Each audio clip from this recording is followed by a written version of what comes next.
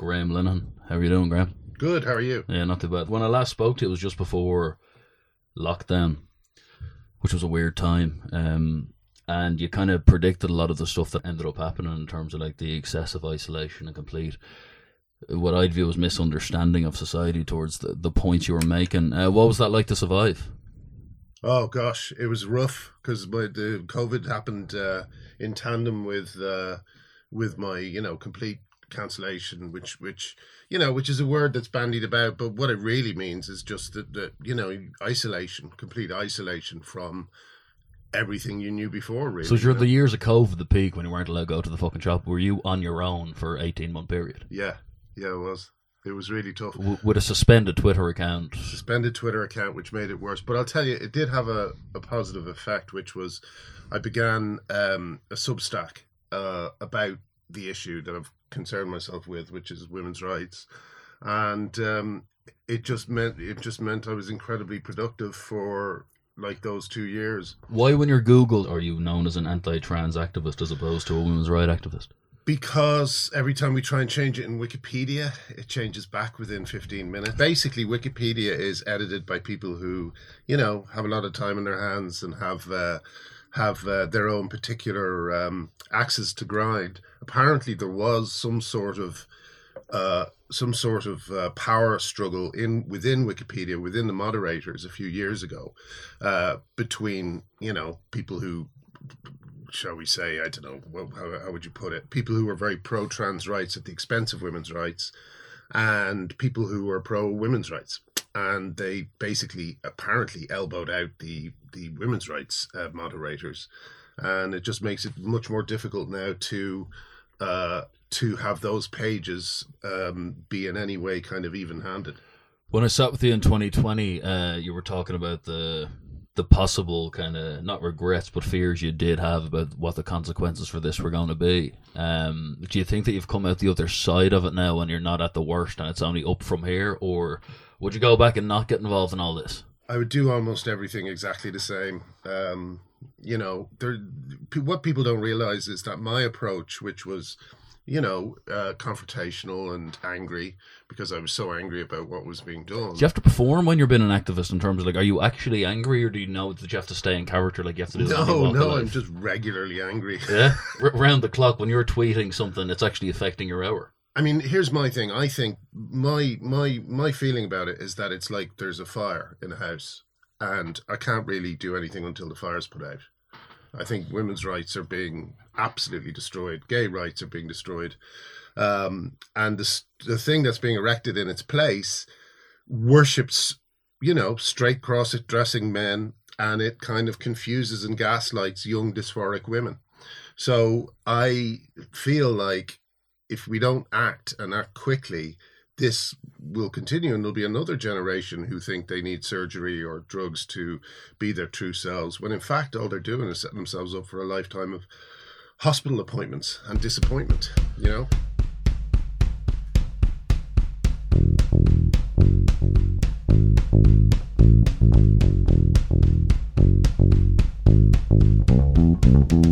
The sinking sand of despair, the smell of dread in the air.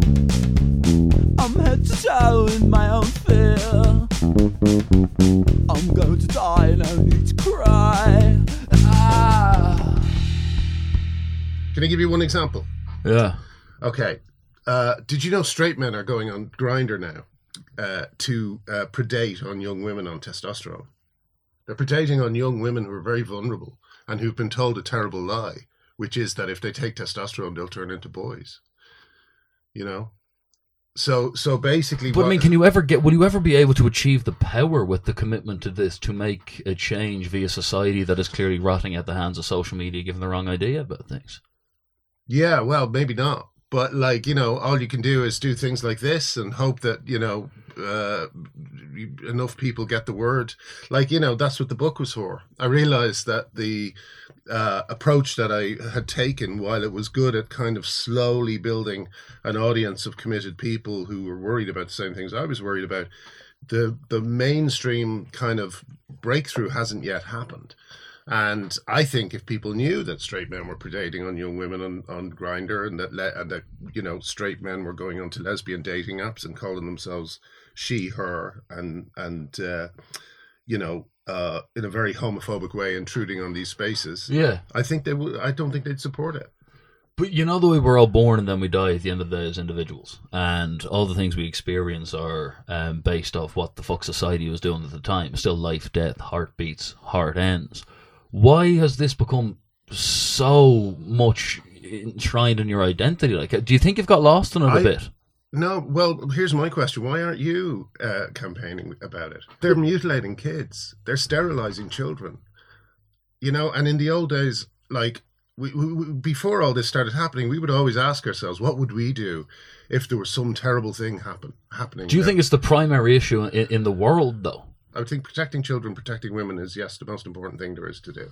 We saw just what happened in Israel, the way that the murder of 1,200 plus people was shrugged off as if it was nothing. The rape of women.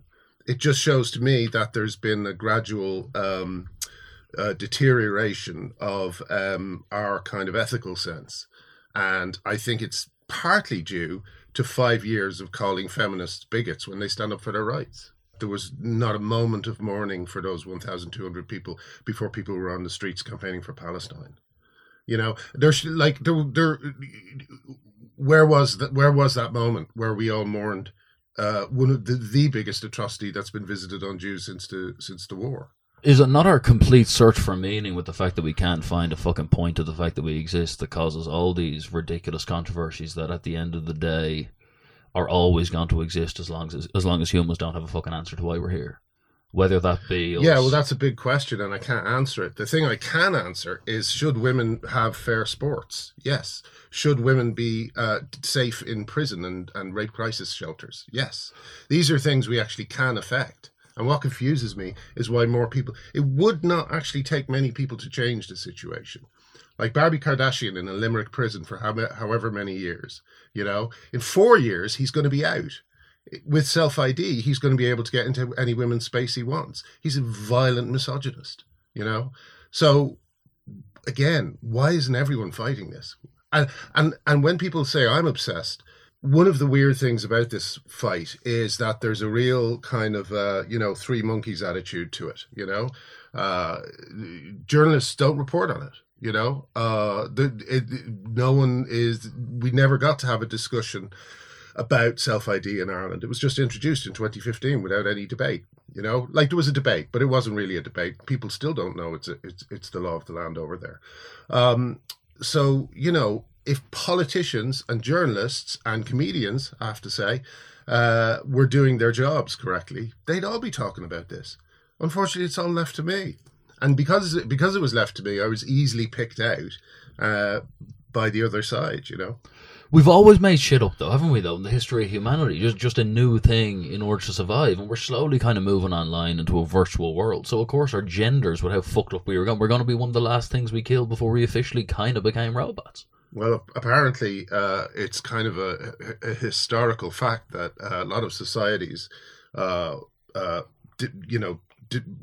went into decline around the same time they started getting odd ideas about gender, And this one is like, it's based on a bunch of American academics, European sex researchers who were all fucking perverts, So I got into trouble for saying every central trans figure is a nonce.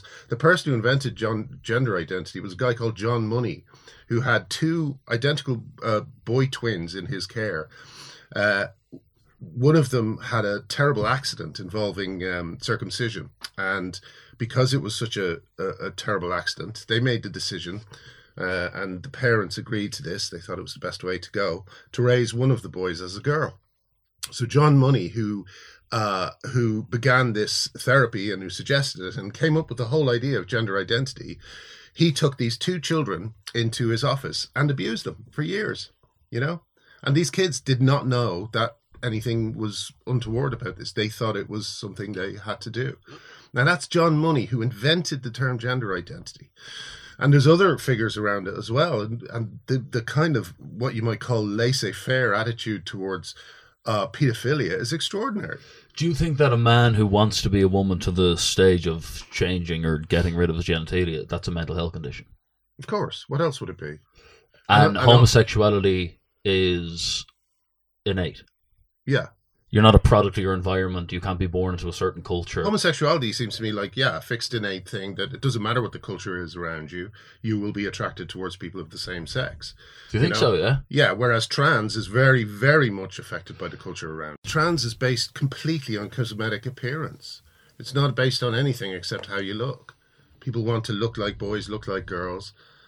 It doesn't, it's like, and like I saw someone say, what was it? They said something like, if a girl wants to play football, you buy her a pair of football boots. You don't buy her a binder, And there's this kind. I saw one girl interviewed, and she was wearing a binder on some youth show, and she was saying, "Yeah, I started wearing the binder because I really wanted to play sports." It's like, who said you couldn't play sports? The woman who becomes a man, though, with the stuff they take, the testosterone, can actually become faster, better at football, build more muscle than they would do if they stayed in the female form. It's true, but you don't see many of them on male teams. You see a lot of men on women's teams, though.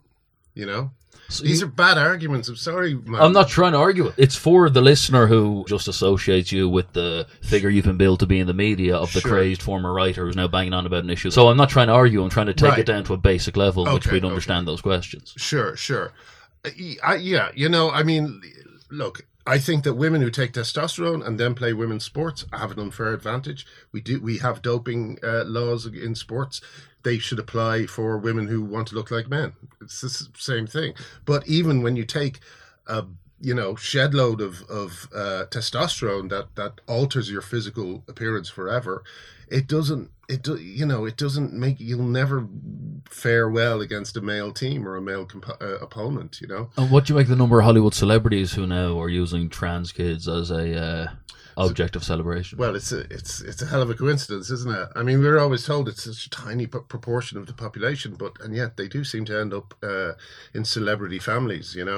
Often you see something that I find quite melancholy, actually, which is like you will see a celebrity and their sister or their brother will be trans, and I get a little sense sometimes of a feeling of, I'm someone too. It's kind of like a way of achieving a kind of personal fame in your own life. But it just kind of speaks to me to the fact that this is a fad. It's a fad, and of course Hollywood is going to pick it up faster than anyone else because Hollywood has traditionally loved fads. What about the part of the fact that regardless of what we think of the fact that people believe to be a different gender or whatever, it's still, as you'd say, mentally ill people. And if they have found their solution to be something like, now I identify as a woman or a man and the people around me are going with that, so now I can survive this pain, that when you're using your platform to completely dismiss it. No, I wouldn't not say. But do you think that's sometimes how your critics take it? That sure, you're actually you're pushing the foot down on the throat of the already vulnerable. Yeah, well, that's the way they frame it because they can't argue it in an honest way. Most of I know several transsexuals and they all agree with me. It's like I know transsexuals who don't insist on female pronouns, who don't use the female toilets, because they're so convinced that this movement is destroying women's rights, and they don't want to be part of it. So unfortunately, there's nothing I can do. As I say in the book, as I point out in the book, like someone like Pink News has written 75 pieces about me, and none of them have been glowing. I'll tell you that much. So the effect of that is just to build a picture of me that is completely untrue. If someone wants to. Again, a word. These are phrases we have drilled into us, but no one can quite explain what they mean. If someone wants to quote unquote live as a woman, I have no problem with that until it gets into like just a small number of areas: sports, women's rape crisis centers, shelters. These are places where these things are important, and the kind of people pushing them are usually incredibly privileged and will never need any of these types of places. And the fact that you believe it and the fact that he who was a Y can survive anyhow, like there was never a moment in the peak of the cancellation, the isolation, the bed-sitting Norwich that you considered stopping, changing your mind or even doing yourself. It's quite clearly something you believe and it's something you've nothing to gain off. So the vilification, even by them to try and... If they really believed their stance and tried to educate people on their issue, why would they vilify you? Yeah, I mean, as I say, it doesn't really have a basis. There's no actual. We can't get any. We could never get any definitions out of the other side when we're arguing this point. Gender sometimes means sex, sometimes it doesn't. You know, sometimes you ask, what is a gender? You know, how does one know you have a gender? None of these questions come along because there's two things going on. The first is a kind of a protective thing. A lot of trans people or people who call themselves trans have been told by outlets like Pink News and lots of activists that feminists hate them and want to put their, as you say, boot on their neck, you know? And it's not true. They just want to protect a few very specific areas, which have been in place since the suffragettes, you know? Did we talk last time about the urinary leash? Urinary leash was what was in place before the suffragettes, because before there were public toilets that were divided, women wouldn't go into the kind of general toilets because, you know, it wasn't safe for them. So they were kept on a urinary leash around their own homes. They couldn't go too far from their own homes because there was nowhere for them to, you know, relieve themselves if they had to. So they were imprisoned to an area, you know. And the suffragettes came along, and suddenly that ended, and women now have the kind of position in society that they have. They're talking about bringing that back. They're talking about creating spaces where women have nowhere to hide. If you're a young girl, if you're like a 16-year-old girl, right, walking around a shopping centre, and a bloke starts to follow you, maybe he's dressed in an eccentric way, you know? Maybe he's got lots of colours on, something like that. She no longer knows that she can go into the women's toilets and hide there until the bloke gets bored and goes away.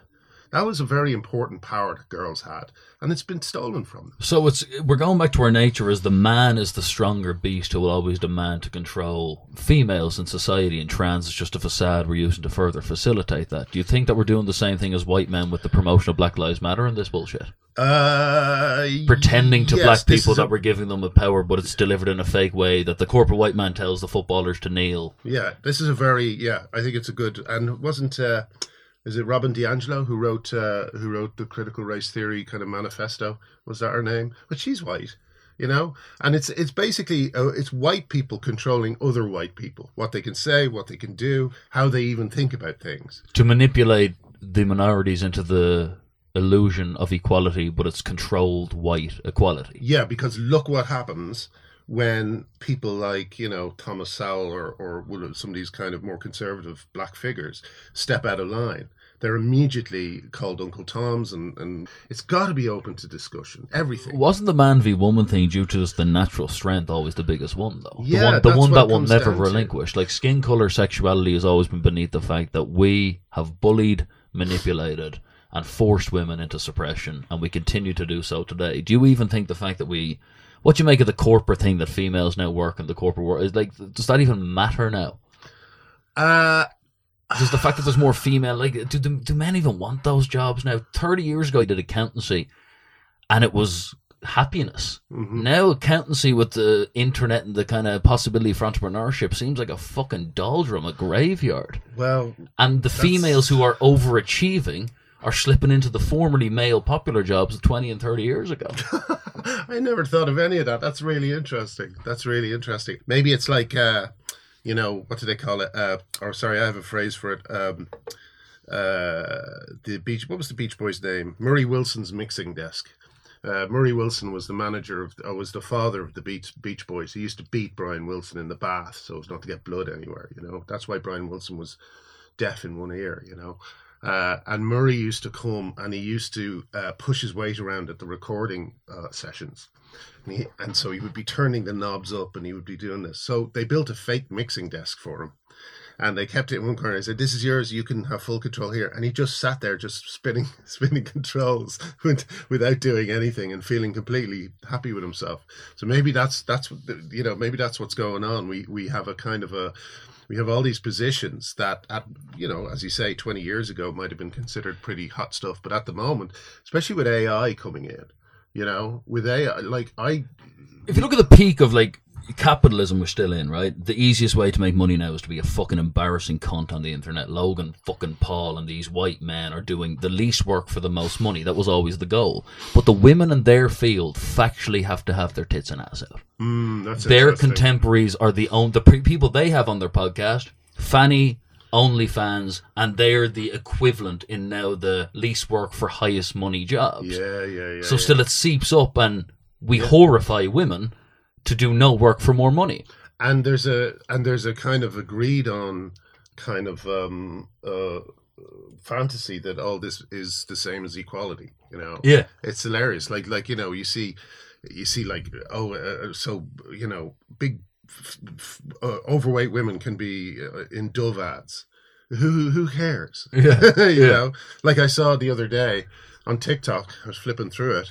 And I saw a woman with no legs on a lingerie podium, catwalk. Who's that? Who's that helping? What are we supposed to say? It's good that women with no legs can be masturbated over. That's an advance. So yeah, no, I agree. It's like an illusion.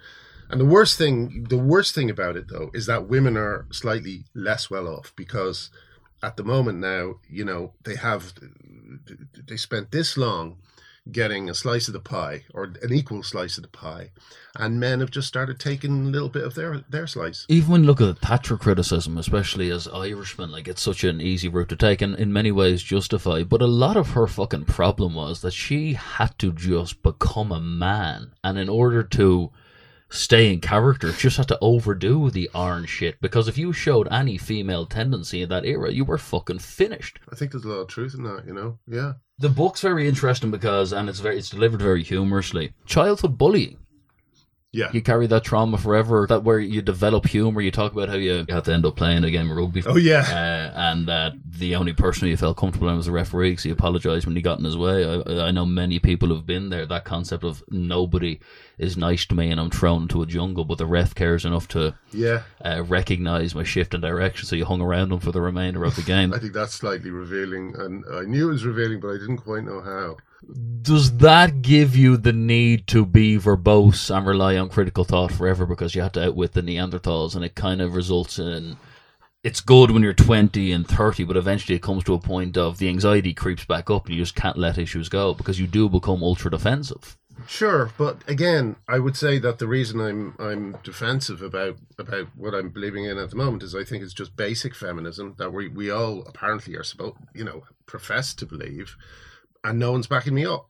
So it's like, I don't know. That's where I it's not so much. But is this the first issue in the history of your life that you couldn't let go? Maybe the abortion thing in Ireland, because I had that thing that I think is a very is a feature of the modern age, which is a belief that the other side are acting out of kind of pure evil, rather than any kind of true principles. I don't agree with that point of view I had. I now realize that, like yesterday, I was just talking to a guy who's anti-abortion, and he has very good reasons, and they were very interesting to listen to. But in the old days, I would have just dismissed him or blocked him or been angrily abusive to him because of what my ex-wife and I went through, which was, we had to have a termination, and it was the only thing we could do, and it would have been led to incredible suffering from my ex-wife and the child if we had gone through with the pregnancy, so that's where I come from, and I can't really change my opinion on that. But this guy has come from a different perspective, a different story that means a lot to him, and we went away like normal people, had a nice afternoon, a chat about it, and I really do think it's conversations like those that have made me a slightly better person. The most fucked up thing in the entire situation surrounding you on Twitter is the mockery.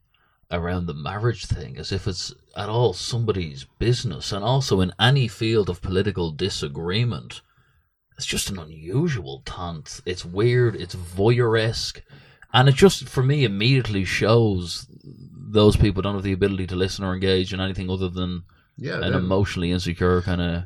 This debate cannot be fought on a playing field about rationality. Do you get down from the irrational criticisms, though? If you're scrolling Twitter and someone says, you lonely fuck outside a boozer on your own, your family left you, do you care about that?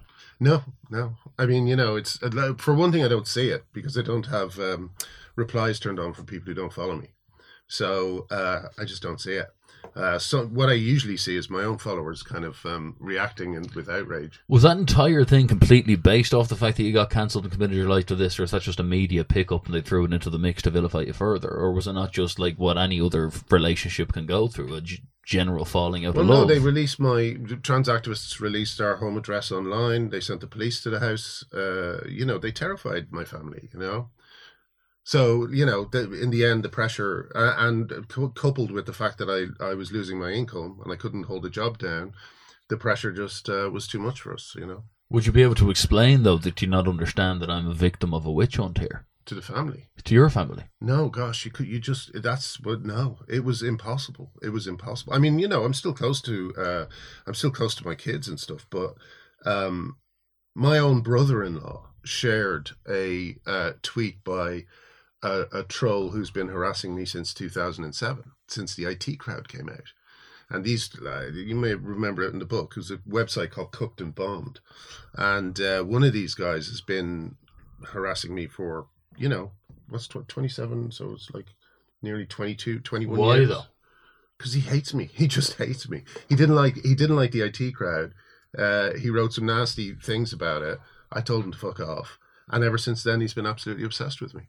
And so, like this guy, as soon as the trans issue came along, he devoted all his energy into that. And my brother-in-law actually shared one of his tweets. So the picture that was being built up of myself, I couldn't even break it for people I was close to. He never once approached me to tell me what my problem. We'd never had a crossword. And but this is true of a lot of people in this fight. They don't have the guts to actually sit down and tell you what is wrong with your point of view. But they will shoot dirty looks at you, share trolls writing about you, and add to the kind of, shit cloud that's forming around you, But you keep saying in the book that it ruined your marriage. But do you also mutually fall out of love with someone who's not backing you when you're misunderstood? You can imagine what it was like. We had Ardal O'Hanlon. Ardal was very kind and got in touch with me when my dad died, But we sent the book to a few people, not Ardal. We sent a book to a few people to get quotes, and I just didn't send it to Ardal for some reason. Not sure why, but no, as far as I know, we haven't fallen out.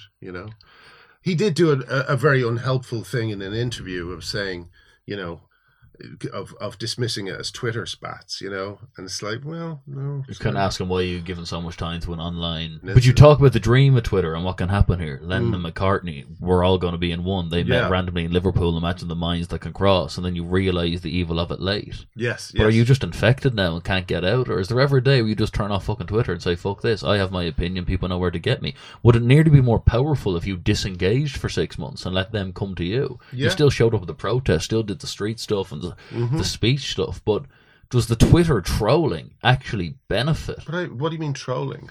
Just been overly active on it. Like I would say that I don't know. I just like to use. I got 500,000 followers. I like to use it to try and keep people aware of what's going on, because otherwise it's just not reported. I'll tell you one thing that I do, and it's a very, very it's definitely a tactical thing that I like to do, is when I see a feminist being bullied by someone, I like to amplify the person bullying them, because I like people to see what these women are going through. Has J.K. Rowling ever got onto you personally? No. Why is she avoiding that, even though she kind of has a similar stance? She's very much about, I think the sisters doing it for themselves, She doesn't really, as far as I can tell, I don't think she tweets men a lot at all. So, there's probably things that'll disprove that and make me feel worse about it. But, I wrote this kind of letter supporting her. I wasn't looking for anything in return. I just thought, You know, there was not enough support for her, you know, so yeah, it's its own reward, you know. It's like, and again, if I would be able to relax a lot if there were people like, I don't know, Ardle or Arthur or Matthews or any of these people who, if they would, you know, just say simple things like, yes, women deserve fair sports. Yes, they deserve single-sex spaces. Of course, children shouldn't be put on experimental drugs. These are not controversial opinions. Why haven't the late asked you on? Because it's me. It would be one of the most watched episodes of The Late ever. It would be an absolute... If they got me, Stella O'Malley and Helen Joyce on, 3 Irish authors who've been writing about this and have been harassed, have been harassed beyond belief for writing about it. It would be like the old days, you know, be like the old days. But they're too scared. They're not only scared, but there's also, as with every, especially the media, there's activists working within each company just trying to make sure that our voices aren't heard. You talk a lot about in the book about if you ever have the bollocks to go cold turkey off the anti-anxiety medication. Oh, I'm off it now. I came out. The book actually helped me come off it. I felt better and better as I wrote the book. The truth onto pages. Yeah, and it was all. What forced you onto it? Was it being vilified by society? Yeah. So self-belief can't override neurologically the feelings of public vilification. Well, you know, I'm a writer, and the way I have lived my whole life, made my living, and then and expressed myself is through writing. So writing was the obvious way for me to do it. You know, self-belief on its own. I need also, you know, I want the things like the Substack to have an impact. So, you know, it's got something like, I don't know what it is now, 20,000 people. But why ever beyond the anti-anxiety medication? Because I was going through hell. And they were attacking my family, and they were attacking me, and every article that was coming out was saying I was a bigot. What do you make of the sheer state of comedic and drama writing currently? Just an obvious transition of a soft society. It's just like a one-legged racer, you know. It's like if there's a whole tranche of subjects and people you can't talk about, if there's a whole issue that you can't address, especially one that is transforming society in front of your eyes, and you cannot talk about it, then it's going to be hobbled. Do you think Gervais is funny? Comedy's going to be hobbled. I like him sometimes. Do you like the trans stuff, or do you think it's not my favorite approach to it? I like the way Chappelle approached it a lot. Chappelle seemed to do it from a point of view of understanding the gay community and understanding the issues that are going on there. You know, and Ricky took some shots at things that are kind of self-evidently absurd, and that's his thing. It didn't hold a huge amount of appeal for me, but I only saw a bit of it. I've been doing stand-up, but I don't really cover it that much in the stand-up. Are you a good stand-up? I'm all right. I'm good at writing material, you know. The thing I'm not great at is, you know, the way comedians do it is by doing it like a lot, and I only do it once a month, so I'll never be able to handle a drunk crowd or you know what I mean. We created a prison for ourselves, an online. You know, the phrase is panopticon, you know. It's power. We now have the power to destroy other people's lives. And instead of, we've never had the conversation of, we're suddenly very powerful. How should we use this power? We just got on with using it. And the road behind us is littered with lost livelihoods and careers, you know. Oh no, I was doomed from the moment I said this first thing about it. I couldn't have done anything, you know, to mitigate what happened. I guess the only thing I could have done is what everybody else does, and issued an apology very, very quickly the first time I came out. You see, I was left-wing. It's the same with Rowling. Me and Rowling were left-wing, impeccably progressive, all the right opinions, And we also had the misfortune to write things that were really beloved by a couple of generations. And so, But isn't political labelling a curse then? Why ever label yourself as a fan of any political side as opposed to just take it issue by issue if this could happen to you? Yeah, I mean, I don't do that anymore. And in fact, my impeccable progressive positions have, if not shifted, but I really examine them now. That's what I was going to say. Have they turned you into a conservative? No, but I've stopped hating conservatives and thinking that they're evil, because I know so many lovely ones. And as you know, to kind of paraphrase Muhammad Ali, conservatives never called me no bigot, you know. You know, but there are issues that, like, I'll give you an example. One thing I have always been worried about is if you're looking at a TV show and Eddie Izzard is on and they're calling him she and her throughout, they're directly lying to us. You know, they're just lying to our faces, and things like that. They chip away at our trust in certain institutions.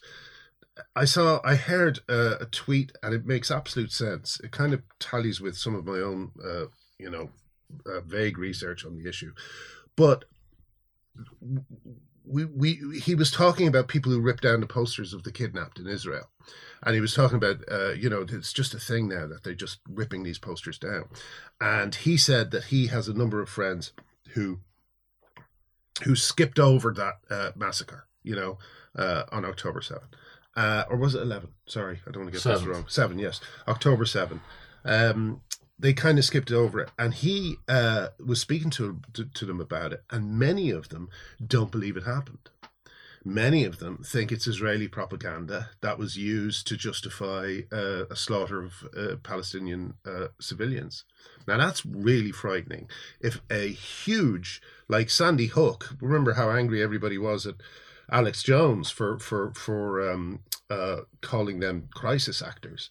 Like, to do that for a school is bad enough, but to do it for 1,200 plus people, and my worry is that we're entering into a phase where everybody's going to have a different vision of what reality actually is, and it will make us unstable as a society and ungovernable. Do you do a lot of commentary on Irish society as someone who's kind of lived abroad for 30 years? No, only on this issue. I never really, I was never that political when it came to Ireland, and, there's a certain things that get me. Do you think the Ireland-Palestine thing is... I think it's the same as everywhere else.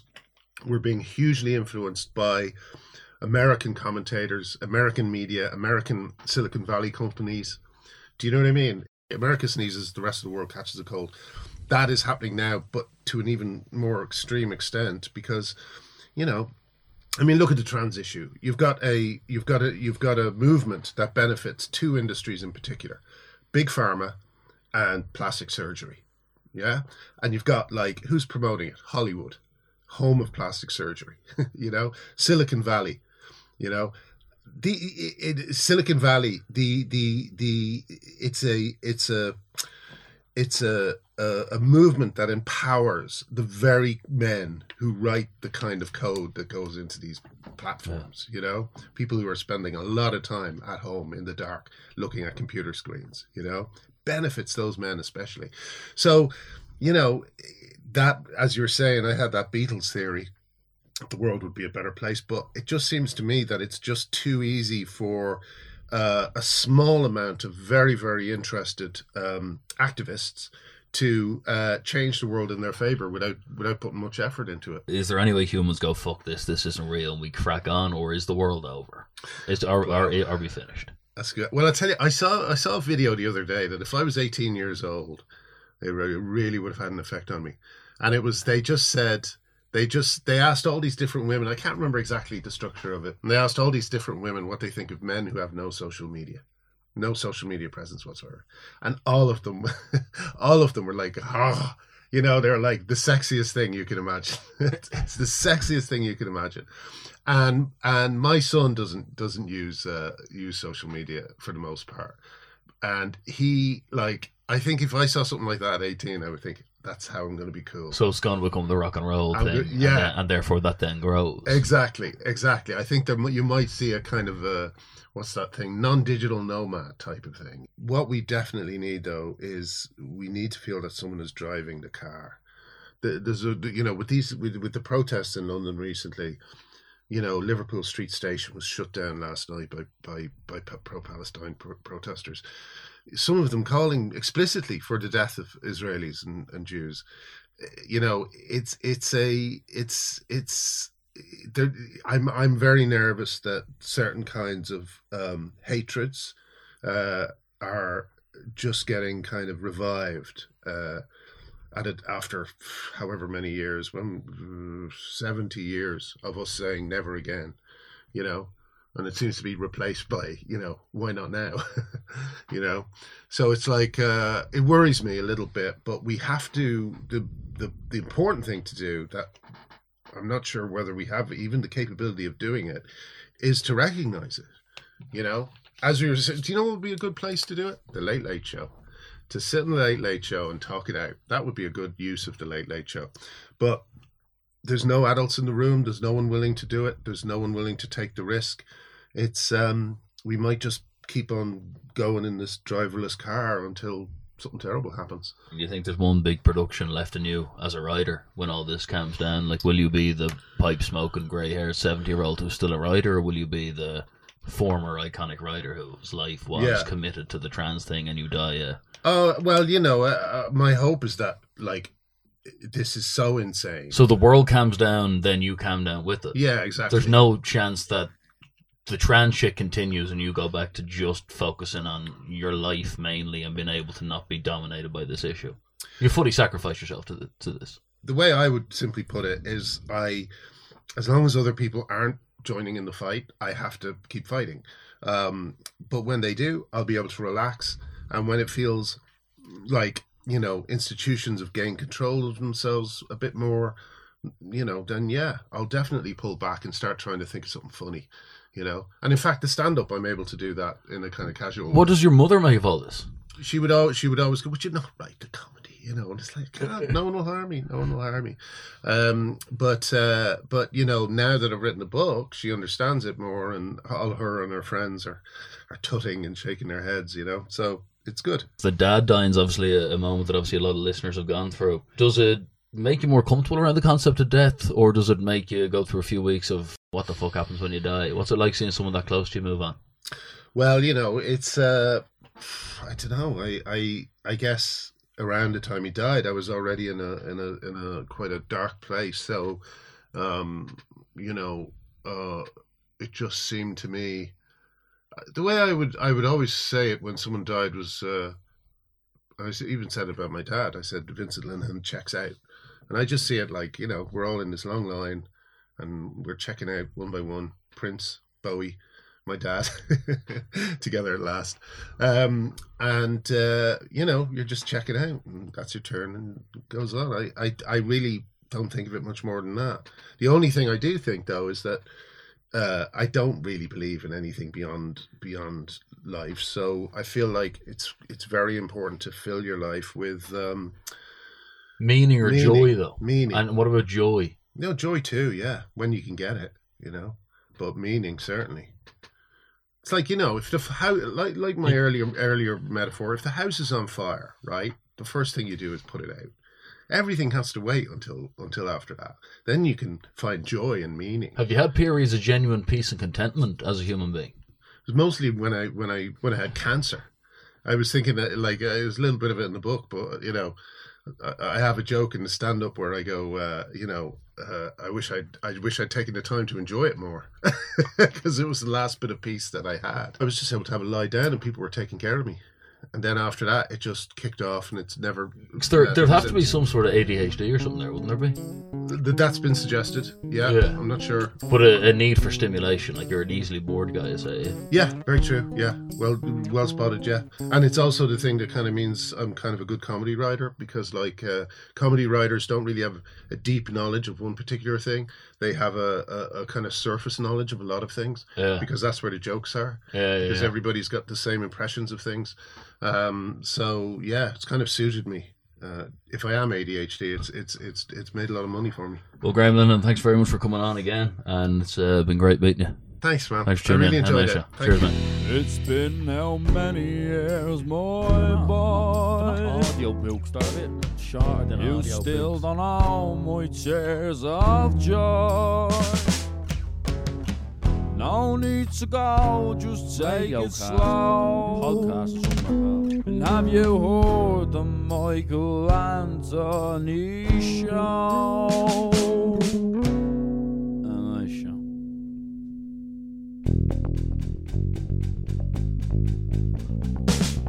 Makes me feel just fine. What's it? Makes me see the light. What about those tears? Tears believe my eyes. How's it make you feel? Makes me feel alright.